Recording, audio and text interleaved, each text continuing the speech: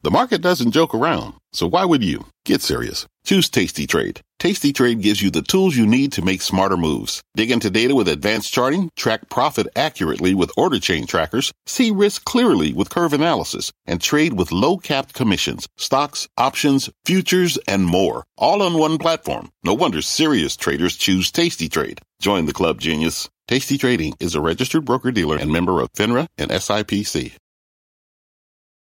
I'm Brian Sullivan, and you're listening to CNBC's Worldwide Exchange. Our show airs live weekdays at 5 a.m. Eastern. Listen in. It is 5 a.m. at CNBC, and here is your top 5 at 5. Back at record. Stocks looking to keep November in the black as the Fed kicks off its two-day policy meeting today. Now comes the follow-through. After strong words and some big promises from some of the world's biggest polluters, will the world really make any meaningful impact on climate change? A live report from Glasgow ahead. It is one or the other, and Apple has to make some tough choices when it comes to its parts ahead of Christmas. Call it a crypto triple threat, from Burger King to Aaron Rodgers, the Golden Arches. We have your top trending altcoin stories ahead, and Elon Musk throwing some cold water on Tesla's big deal with Hertz. Is there a big deal with Hertz? It is Tuesday, November 2nd, Election Day, and you are watching Worldwide Exchange.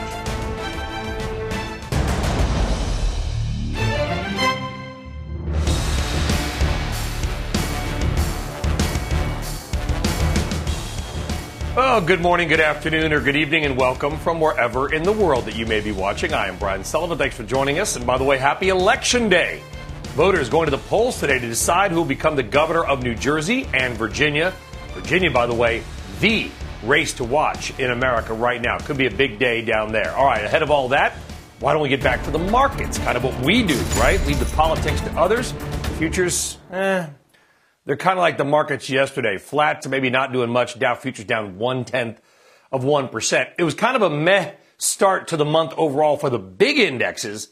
However, there was a big pop in small caps on Monday, with both the S&P Small Cap 600 and the Russell 2000 rising more than 2%. Good day for small caps. Futures not indicating much today.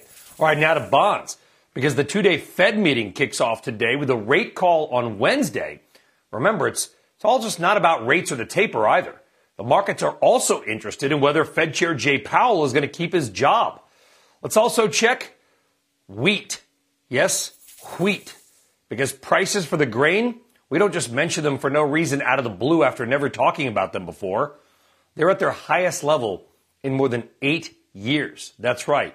Wheat prices up nearly a 9-year high. But don't worry, we are told that is transitory, but it could be another inflation shock at the grocery store. All right.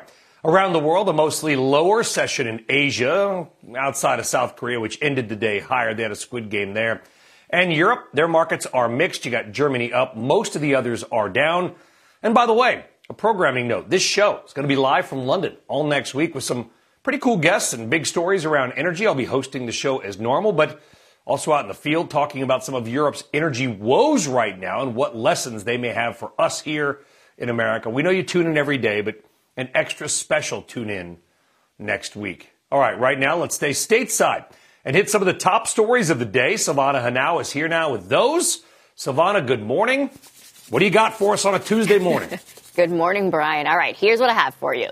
West Virginia Senator Joe Manchin is putting President Biden's twin infrastructure plans in jeopardy one more time. Yesterday, demanding more time to evaluate the projected impact of the now $1.75 trillion Build Back Better agenda. Simply put, I will not support a bill that is this consequential without thoroughly understanding the impact that it'll have on our national debt, our economy, and most importantly, all of our American people. Manchin's comments are the latest blow to Democrats who had hoped to have the bill finalized this week. The White House maintains, however, it is confident Manchin will end up supporting the legislation. Rivian Automotive is targeting a market valuation of as much as $54.6 billion in its upcoming initial public offering. According to its amended prospectus filed yesterday, the Amazon-backed electric vehicle startup says it plans to offer 135 million shares priced between $57 and $62. At the high end of that range, Rivian would bring in roughly $9.6 billion in its market debut. And Tesla CEO Elon Musk throwing some cold water on last week's Hertz deal. In a tweet last night, Musk says Tesla has yet to sign the contract, contradicting the announcement and advertisement released by Hertz on October 25th. Recall Tesla surpassed a $1 trillion market cap hours after the Hertz news hit. CNBC has reached out to Hertz and Tesla to ask for comment. Brian? All right, well, it's going to be a big story today. We'll see what happens with Tesla. It moved it on the way up. Mm-hmm. We'll see if it moves it on the way down or they can scramble and save something. Silvana, we'll see in a few minutes. Thank you. Good. All right, well, it may not be Tesla, but let's stay on so-called clean energy plays because your first market guest today brought along a big name for us. It says all she wants for Christmas is more higher returns overall for stocks and maybe a little volatility to throw into the stocking. Joining us now is Tiffany McGee, CEO and CIO of Pivotal Advisors, CNBC contributor, and somebody I had the pleasure of hanging out with, meeting in person out in L.A. recently, so it's good to see you even remotely. I know it sounds early to talk about Christmas, right? But I guess with supply chain issues, it doesn't. All you want for Christmas is a little volatility. What do you mean by that? Yeah, so hi, Brian. It's good to see you early this morning.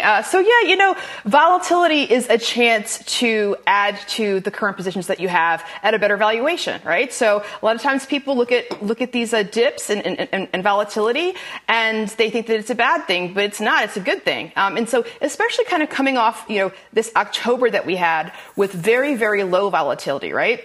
So when you look at what the market did in October, really up 6.6% for the month, drastically different than September, right, where we really had a negative month. And so, we look at the VIX kind of dipping down to 17 and actually, as of yesterday, it's a little bit lower.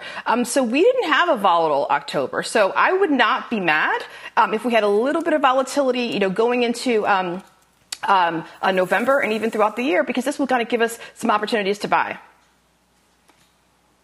Okay, and we talked about that clean energy play, and there's a company down in Florida. In fact, it used to be called Florida Power and Light. It's NextEra, and they are massive. They have NextEra Energy Partners, NEP. This is a clean energy name. Yeah. You got the climate summit going on in Scotland that you love. How come? Yeah, well, listen. As you mentioned, the climate summit is going on in Scotland. And then, of course, the Biden infrastructure plan.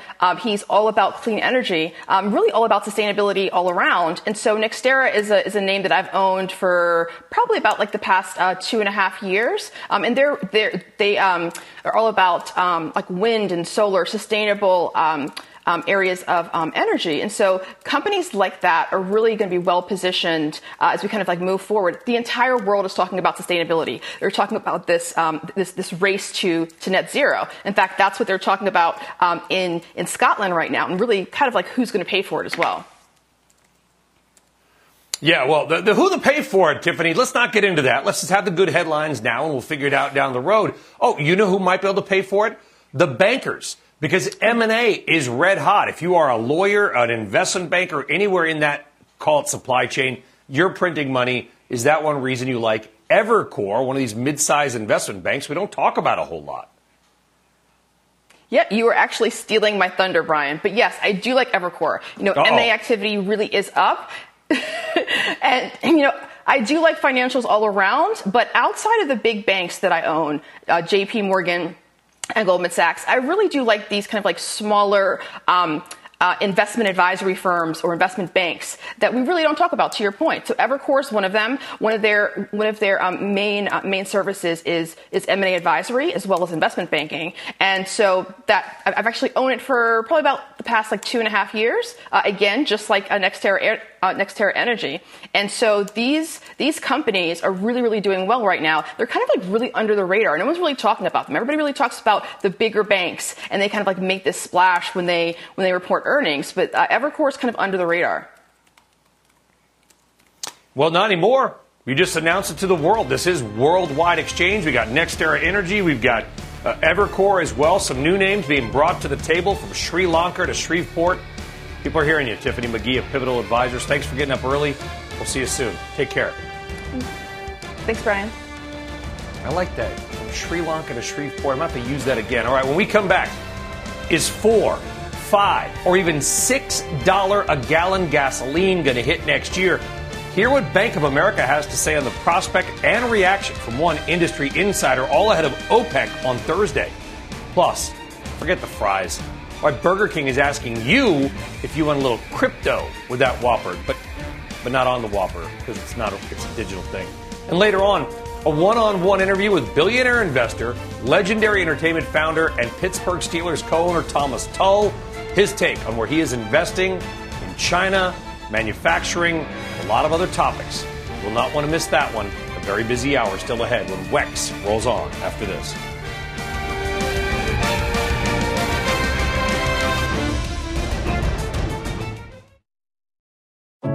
What does it mean to be rich? Maybe it's less about reaching a magic number and more about discovering the magic in life. At Edward Jones, our dedicated financial advisors are the people you can count on for financial strategies that help support a life you love. Because the key to being rich is knowing what counts. Learn more about our comprehensive approach to planning at edwardjones.com/findyourrich. Edward Jones, member SIPC. At the UPS Store, we know things can get busy this upcoming holiday. You can count on us to be open and ready to help with any packing and shipping or anything else you might need. Is there anything you can't do? Actually, I don't have a good singing voice. The UPS... Nope. But our certified packing experts can pack and ship just about anything. At least that's good. The UPS Store. Be unstoppable. Most locations are independently owned. Product, services, pricing, and hours of operation may vary. See Center for details. Come in today to get your holiday goodies there on time. All right, welcome back. Should you get ready for $4, $5, or maybe even $6 per gallon gasoline? It could happen early next year. Bank of America out yesterday saying that Brent crude oil, the kind that is traded globally, could hit $120 a barrel by June. That would likely mean $110 or $115 barrel oil here in the States. And gasoline in certain areas and certain grades, certainly well above $5 a gallon, maybe $6. It's because of booming global demand and a massive lack of investment in new production as the world tries to turn away from fossil fuels. All this coming as OPEC and Russia meet on Thursday, with President Biden urging them to add more than 400,000 more barrels to the market. Let's talk about it all now with Clay Siegel of Vortexa. They track offshore storage. Clay, it's great to have you back on again as well. One of the few guys, like I said, that's actually been in Vienna. I hope to see you there again in person at one of these meetings, maybe in December. You guys track storage, so first we'll hit your wheelhouse as well. The president's talking about releasing the SPR, but around the world offshore, is there enough storage to bring down prices, or are we really in sort of OPEC's grip? Hey, good morning, Brian. Thanks for having me. I'm looking forward to getting back together. What's really interesting from our data as OPEC kind of goes into the meeting this week is that exports are lower than I would have expected. And I say that because you would think that the stars have been kind of aligned for higher exports from these countries. Demand is better. Inventories are drawing down. The group's own policy has been to increase production every month, 400,000 barrels per day. And that's what we're expecting this time as well. And obviously the price environment has been very robust. I think that's been covered on your air. What's really interesting, though, in our data is that if you back out Saudi Arabia and the United Arab Emirates, the other 22 countries of OPEC Plus actually decreased their combined export levels by about 1 million barrels per day since April. Wow. So I asked myself, why aren't these guys selling more oil? They've got the fiscal imperative to maximize revenue. They've got supportive prices. They've even got politicians from, Washington to Tokyo to New Delhi asking for more. So I think that one thing that we have to ask ourselves as a hypothesis is, do some of these countries really have the capacity to add much more from here? I think that the spare capacity level around the world is something we have to watch. You're the guest, but I'll answer your question. We're flipping roles here. It's like pardon the interruption or something. I've talked to a couple people recently who said no, to your point, that maybe only the Saudis and the UAE have the ability to sell more oil. Now, the Saudis have the ability to sell a lot, but these other countries like Kuwait in particular, to answer your hypothesis, other people I've talked to said they simply don't. So to expect OPEC to suddenly start throwing a bunch of oil on the market may not just be unfeasible, but not impossible, but much harder than we believe unless the Saudis go their own way. I think that's right. And really the key metric that we have to look at here is spare production capacity around the world, but particularly in those OPEC countries. And we think that it's probably kind of at the low end of the range that's sort of bandied about somewhere between 3 and 5 million barrels per day. And remember that those countries within that group that are struggling to produce at their target level, they don't really want the quotas to increase from here because they're not going to be able to participate and to contribute. So, right, I mean, as we watch demand rebound, exports pretty flat from those guys despite a bull tape, and we've still got medium to long-term supply growth that's limited by ESG, by decarbonization policies that are being talked about this week, and by investor discipline from the street. I think it's reasonable to see upside price potential for crude oil. Is $120 Brent? Maybe that's just sort of one of these headline grabbing numbers. I've seen other people that are above 100, Clay. I talked to somebody yesterday who said, let's get ready for it. Oil's not going away anytime soon, but the era of cheap oil and the cheap hydrocarbon is. Because if you're going to slam an industry and say we're going to wind you down over the next 20 years, they're going to make as much money on those next 20 as they possibly can. Your take on that? Yeah, it's not only about making as much money, but it's about, for all of the companies and organizations that go into energy production, it's about supplying the world with what it needs now and in the near term. And so we do need hydrocarbons in the near term in order to support economic activity around the world.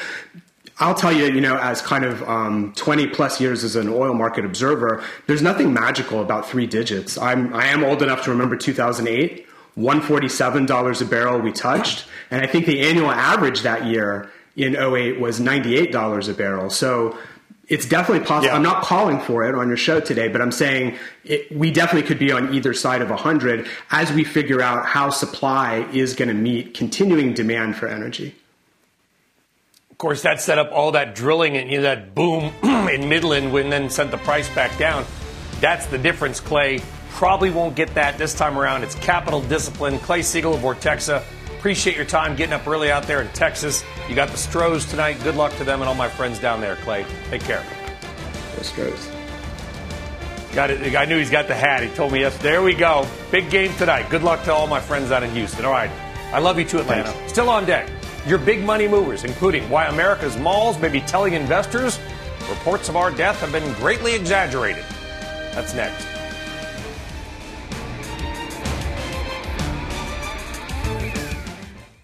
At the UPS Store, we know things can get busy this upcoming holiday. You can count on us to be open and ready to help with any packing and shipping or anything else you might need. Is there anything you can't do? Actually, I don't have a good singing voice. The UPS... Nope. But our certified packing experts can pack and ship just about anything. At least that's good. The UPS Store. Be unstoppable. Most locations are independently owned. Product, services, pricing, and hours of operation may vary. See Center for details. Come in today to get your holiday goodies there on time. All right, welcome back. Time now for your big money movers of the morning. 3 key stock stories on your Tuesday. Stock number 1, Simon Property Group. And remember all those experts who said that in-person shopping is over for years to come, maybe forever? Well, neither do I. Because Simon's third quarter results beating forecast, shoppers were everywhere. Occupancy rates are just under 93%. The lesson again and again, never bet against the American shopper. Stock number 2, DuPont. The Wall Street Journal says the company is planning on deals to remake its fundamental business following years of subpar performance in its stock. Sources say DuPont is close to a deal to buy Rogers Corp. That's a maker of electronic materials with a market cap of about $4 billion. It also plans to review alternatives for its automotive products division. Moves are expected to be unveiled today when DuPont reports their earnings. And stock 3, BP. Third quarter profit topping forecast boosted by, you guessed it, higher oil and gas prices as well as strong trading. BP expects natural gas prices to remain robust, i.e. high, in the coming months.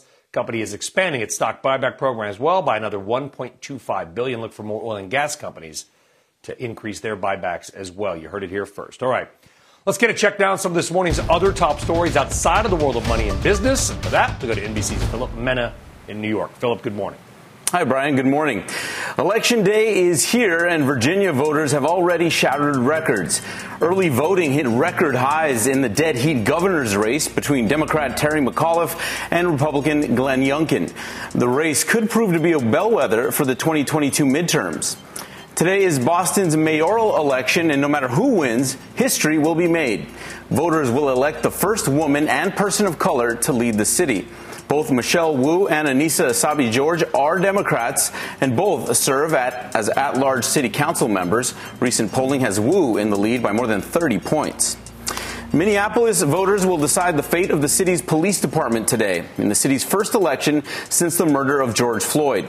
The ballot will ask whether residents want to replace current law enforcement with a new Department of Public Safety. And New York City will vote for its new mayor today, while New Jersey is voting for its governor. Democrats are widely expected to win both races. Reverend Jesse Jackson is in the hospital this morning after falling at Howard University in Washington, D.C. The 80-year-old civil rights leader who has Parkinson's disease hit his head when he fell during his visit. Jackson was at the school to support students who are protesting living conditions on campus. A CT scan indicated no internal injuries. Still, he was kept overnight as a precaution.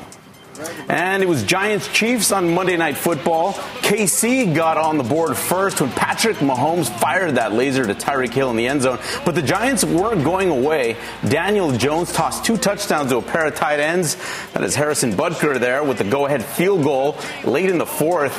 And then it was the Chiefs' defense stopping the Big Blue, trying to come back right in its tracks. The Chiefs win it 20-17. And Brian, I forgot my Houston Astros hat, but I still say go Stros tonight. Yeah, you got a big game. I think it first pitch like 8 o'clock Eastern time as well. And if they win, it goes to a big Game 7 back in Hotlanta as well. Could be a good game. I doubt you and I will be up to see it, but we'll try, Philip. Thank you. I'm gonna suck it up. I want to see it. Got to do it, man. That's why the nap is key. All right. Now let's get to this morning's top trending stories. And this morning, it is all about DeFi and crypto. Sounds like a kid's cartoon, but it's not. These are real stories. Savannah now is back. Savannah, what we got going on? That's right, Brian. So we're going to kick it off with Burger King because it's partnering with Robinhood to offer the fast food chain's Royal Perks members the chance to win some crypto as a side to their meal. The promotion runs for the next 3 weeks, and customers have a chance to earn Bitcoin, Ether, or Dogecoin if they spend at least $5. They must have a Robinhood account to claim the prizes.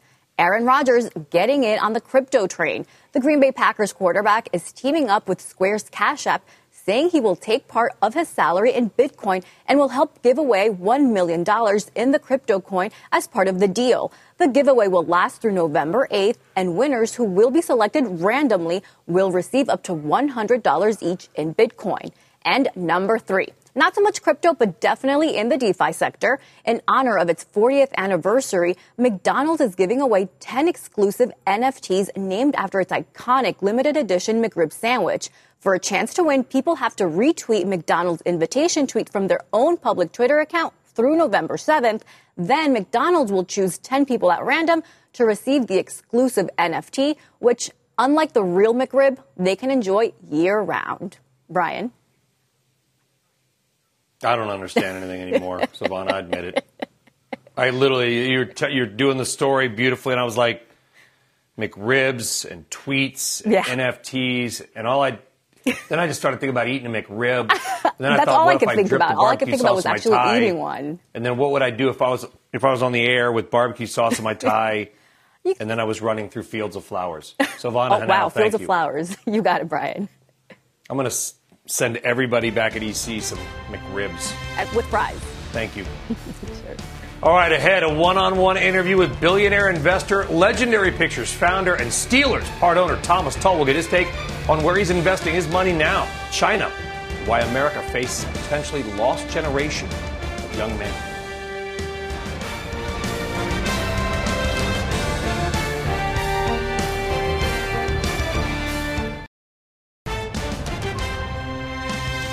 Forget about November rain. How about some November direction? Markets may need a little patience ahead of the Fed. The climate summit rolling on is anything but a paradise city. Big deals hard to come by, and today it's all about methane and trees. And speaking of that meeting, we have a trivia question for you, and it's so easy. In what year did global coal production peak? That's your question. What year did global coal production peak? Lead us your answers. And the surprising answer, what it could tell us about energy investments, coming up in your morning RBI on this Tuesday, November 2nd. This is Worldwide Exchange.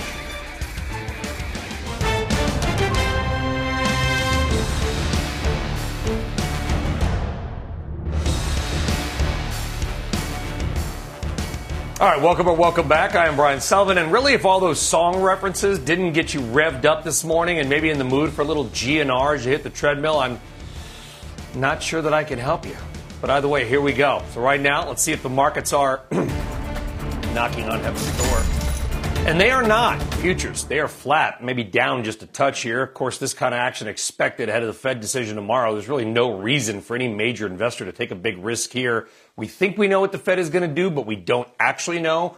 So markets kind of sitting on their hands. It was a nice start to the month for the little guys, though. And I mean, the smaller cap stocks, both the S&P Small Cap 600 and the Russell 2000 rising more than 2%. Also on Monday, a number of renewable energy stocks running hot, likely on the back of the big UN climate summit, which we'll hear from Diana in 2 seconds, and expected hundreds of billions being spent globally on this. 2 names stood out yesterday: Fuel Cell Energy, FCEL, up 15 or whatever percent, and Broadwind, BWEN, both spiking in the market on Monday. All right, and remember also with Chris Murphy, we talked about the bullish options flows into healthcare and biotech yesterday.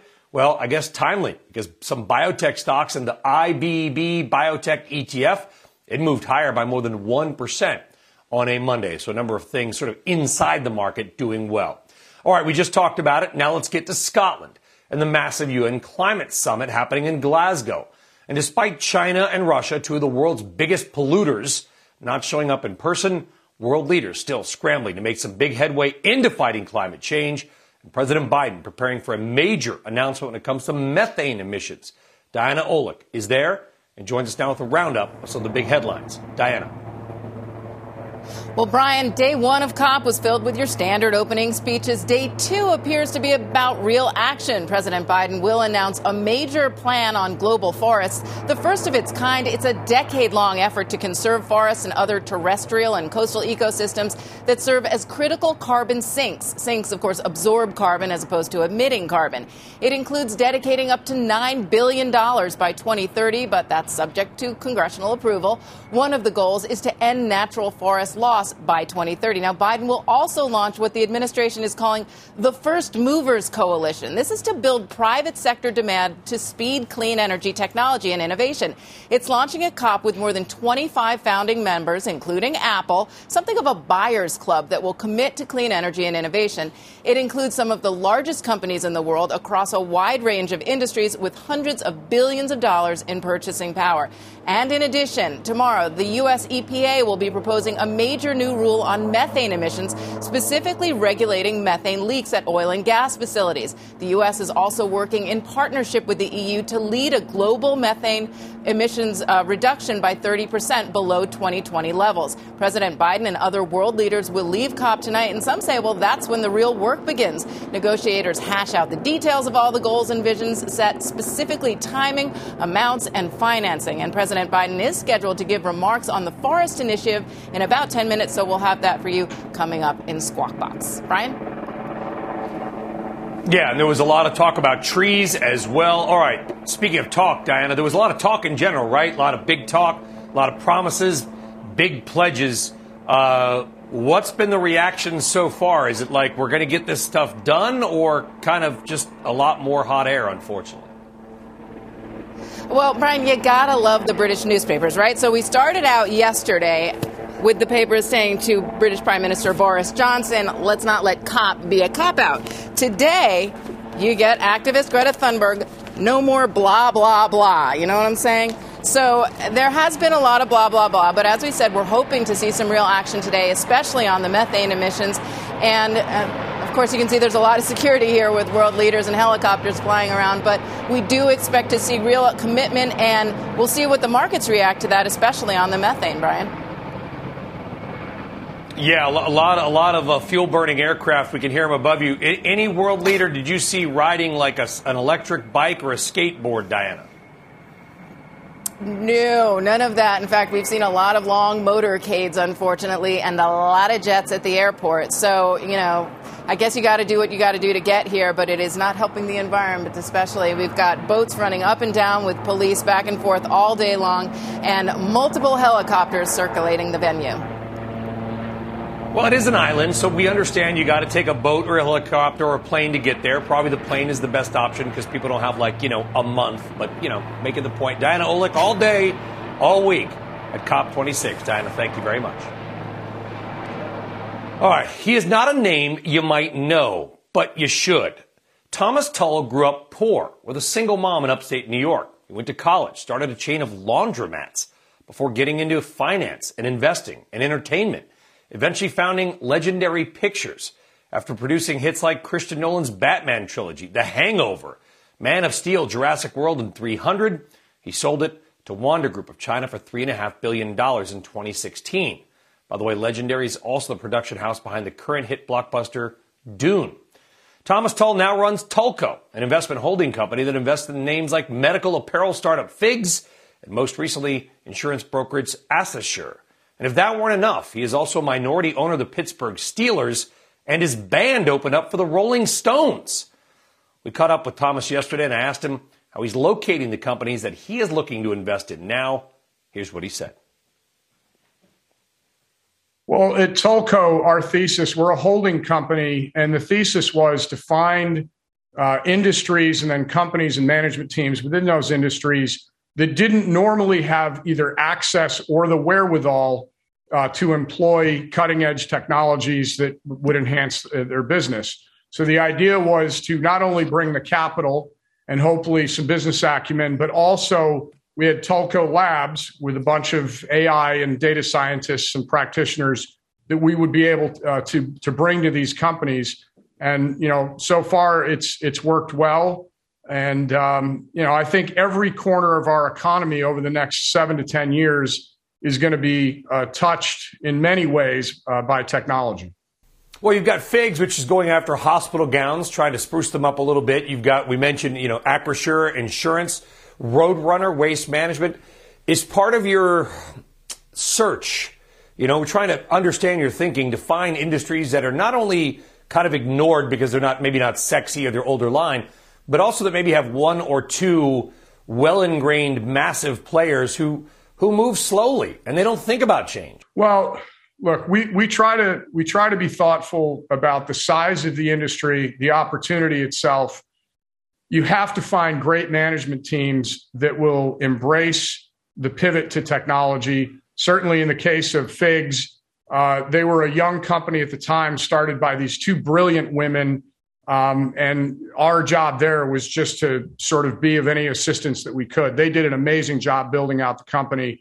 And then on the insurance sector, we looked at a lot of insurtech companies that, are pretty narrow cast in what they do. And our thought was, especially on the brokerage side, if we could bring true artificial intelligence and data science, that you could really outperform and enhance your returns. We found a great partner in Greg Williams and Acrisure, and I'm very pleased with the results thus far.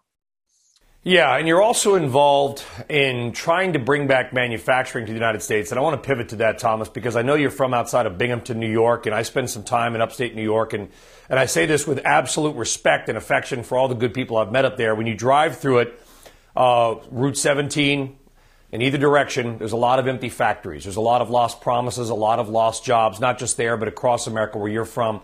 You're invested in something called Rebuild, trying to use big data, again, to help bring back manufacturing and manufacturing jobs to America. Talk to us about that. And is there anything out there that will work aside from the cost? I mean, I say it's the high cost of cheap because we want to make stuff around the world. But guess what? To buy it inexpensively, that means you're going to lay off an American. How are we going to fix manufacturing? Well, look, a couple of years ago, Jeff Wilke, who's an outstanding executive, former president of Amazon, and I started talking about this. He went to MIT, had a great group of classmates that he stayed in touch with who became experts in high-tech manufacturing.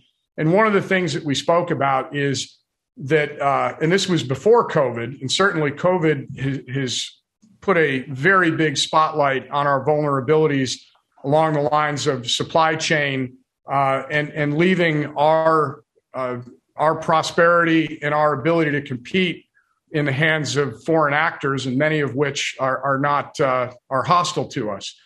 So the idea of taking high-tech manufacturing, bringing it back here to the United States, putting a lot of money behind it, which is the idea behind Rebuild, especially with mid-sized companies, to give them access to capital, to give them access to the kind of cutting-edge technologies and enhancements that allow them to compete. And I would ask that when you look at the offshoring of jobs over the last 30 years in manufacturing, I would argue that it's much more expensive now in the vulnerable place that we find ourselves. So the idea is learn to manufacture. That's what built this country up.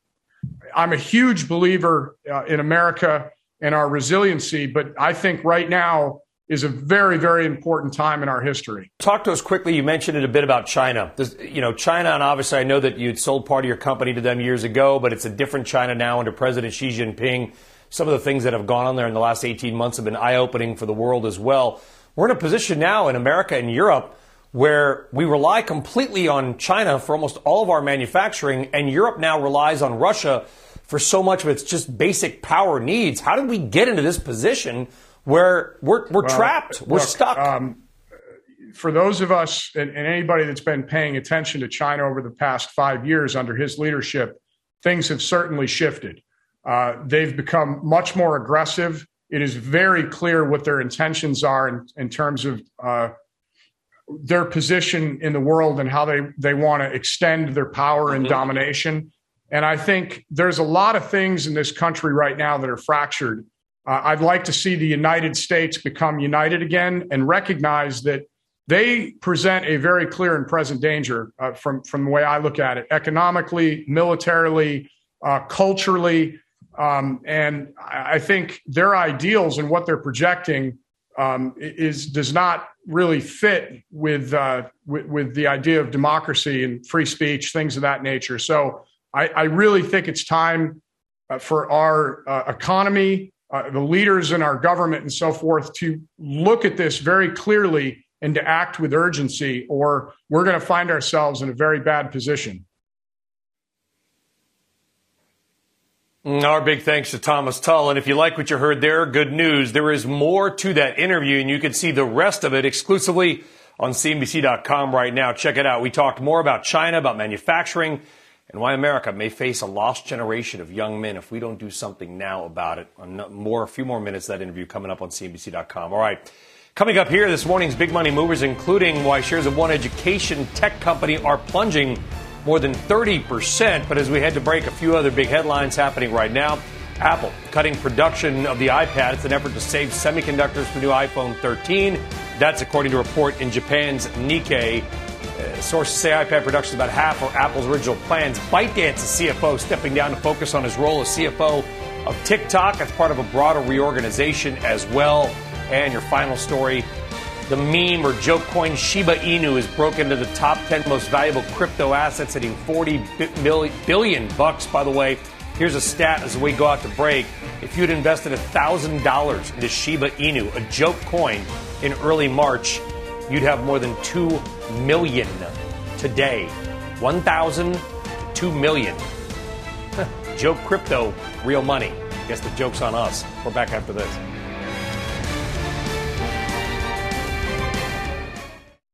All right, welcome back. We've got some big breaking news on oil right now. BP, which is on their earnings call, saying that global oil demand is now above 100 million barrels per day. That is a big number, and it is much faster than expected. So BP on their earnings call saying global oil demand back above 100 million barrels per day, and consider the fact that global international air travel is still well down. That indicates just how many people are driving. That is a very bullish sign for the price of oil. And again, OPEC meets on Thursday. All right, well, there's so much corporate news today. We're going to bring you a second round of big money movers, and we're going to boogie through this. Stock number one is Chegg, shares of education technology company plunging its latest quarterly report. Disappointing investors' revenue and subscriber numbers falling short of estimates. Stock number two, Clorox, stocks trading higher. The consumer products company posted better than expected earnings and revenues. Clorox also says it's pulling multiple levers when it comes to cost controls. Commodity logistics inflation challenges remain. Stock three is Avis Budget. Looks to be another winner this morning. The rental car company beating the street on the top and bottom lines, announcing it is increasing its stock buyback program. All right. Speaking of rental cars, earlier this morning, we told you Tesla CEO Elon Musk tweeted last night saying his company has yet to sign a contract with Hertz, contradicting the announcement and advertisement released by Hertz last week. Whoops. That news putting pressure on many of the EV makers, which have been on a great run and had an especially solid day yesterday. All right, on deck, your morning RBI, and we re-asked the question, in what year did global coal production peak? Coal. Any guesses? The answer. And Jeff Kilburg ahead.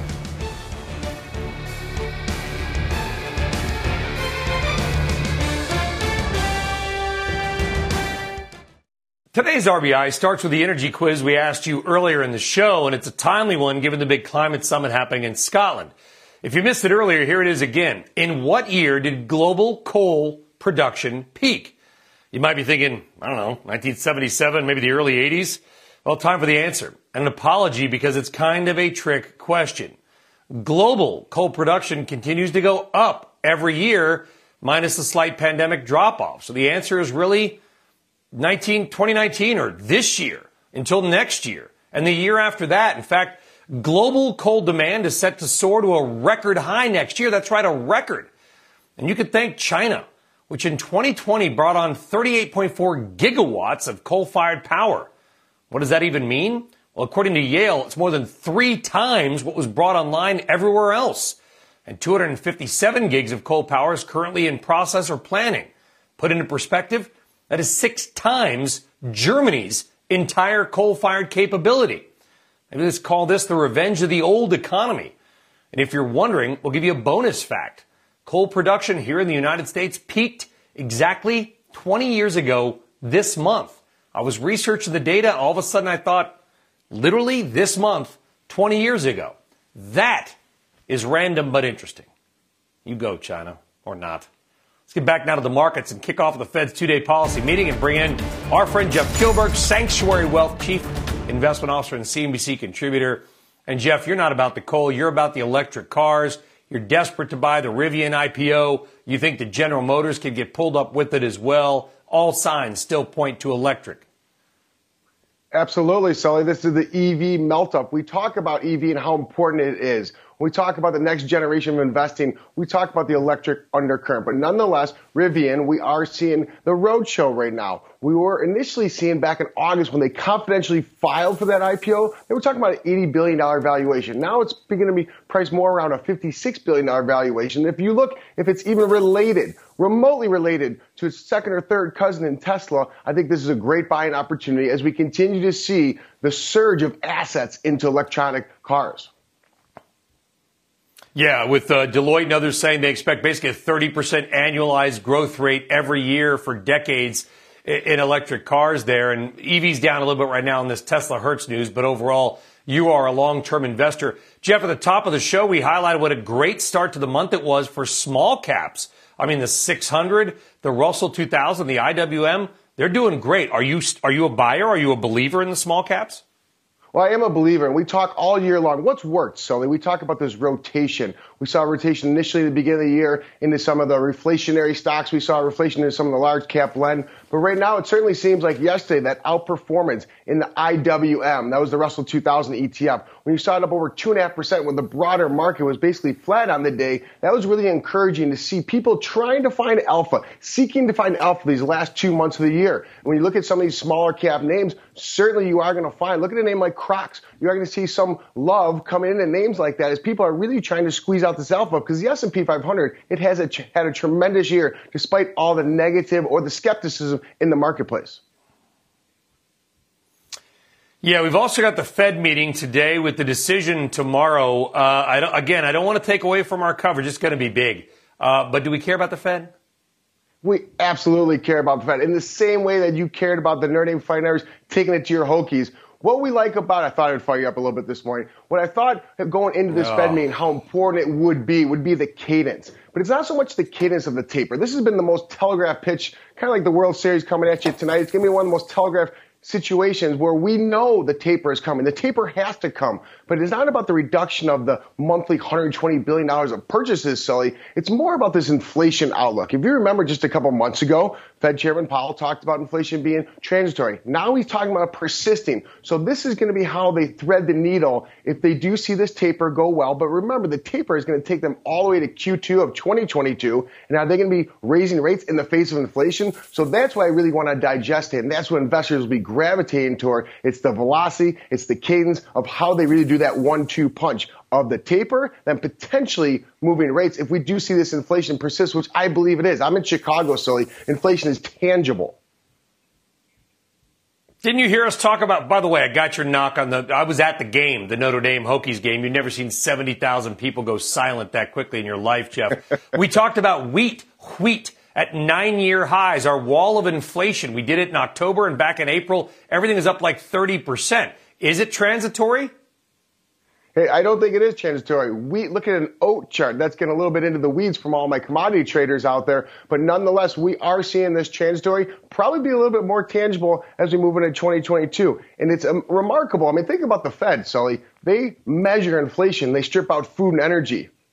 Goodness gracious. You know I love food and you know I like to drive my cars. But nonetheless, until the Fed really recognizes that, and that's what I'm looking for today from Fed Chairman Powell, tomorrow when he actually takes the podium. Will he admit to more of this persistence in 2022? And how far will they allow inflation to go? Because that's the real component. But at the end of the day, remain constructive on the marketplace, Sully, because they are not going to reduce their balance sheet. They may reduce the taper, reduce their purchases, but they're not going to reduce their $8.5 trillion swollen balance sheet. And we didn't even mention the 30-20 inverted yield curve because I just felt like at 5:55 a.m. was just or 4:55 for you, just too darn early to talk about inverted yield curves. But it does matter. Jeff Kilberg, Sanctuary Wealth CIO. Jeff, a pleasure to have you on, minus the Notre Dame reference. Have a great day, my friend. Take care. Folks, I am off tomorrow. I will see you back here on Thursday morning. Squawk Box, the gang picking up coverage on a Tuesday. Election Day. Go vote. Next.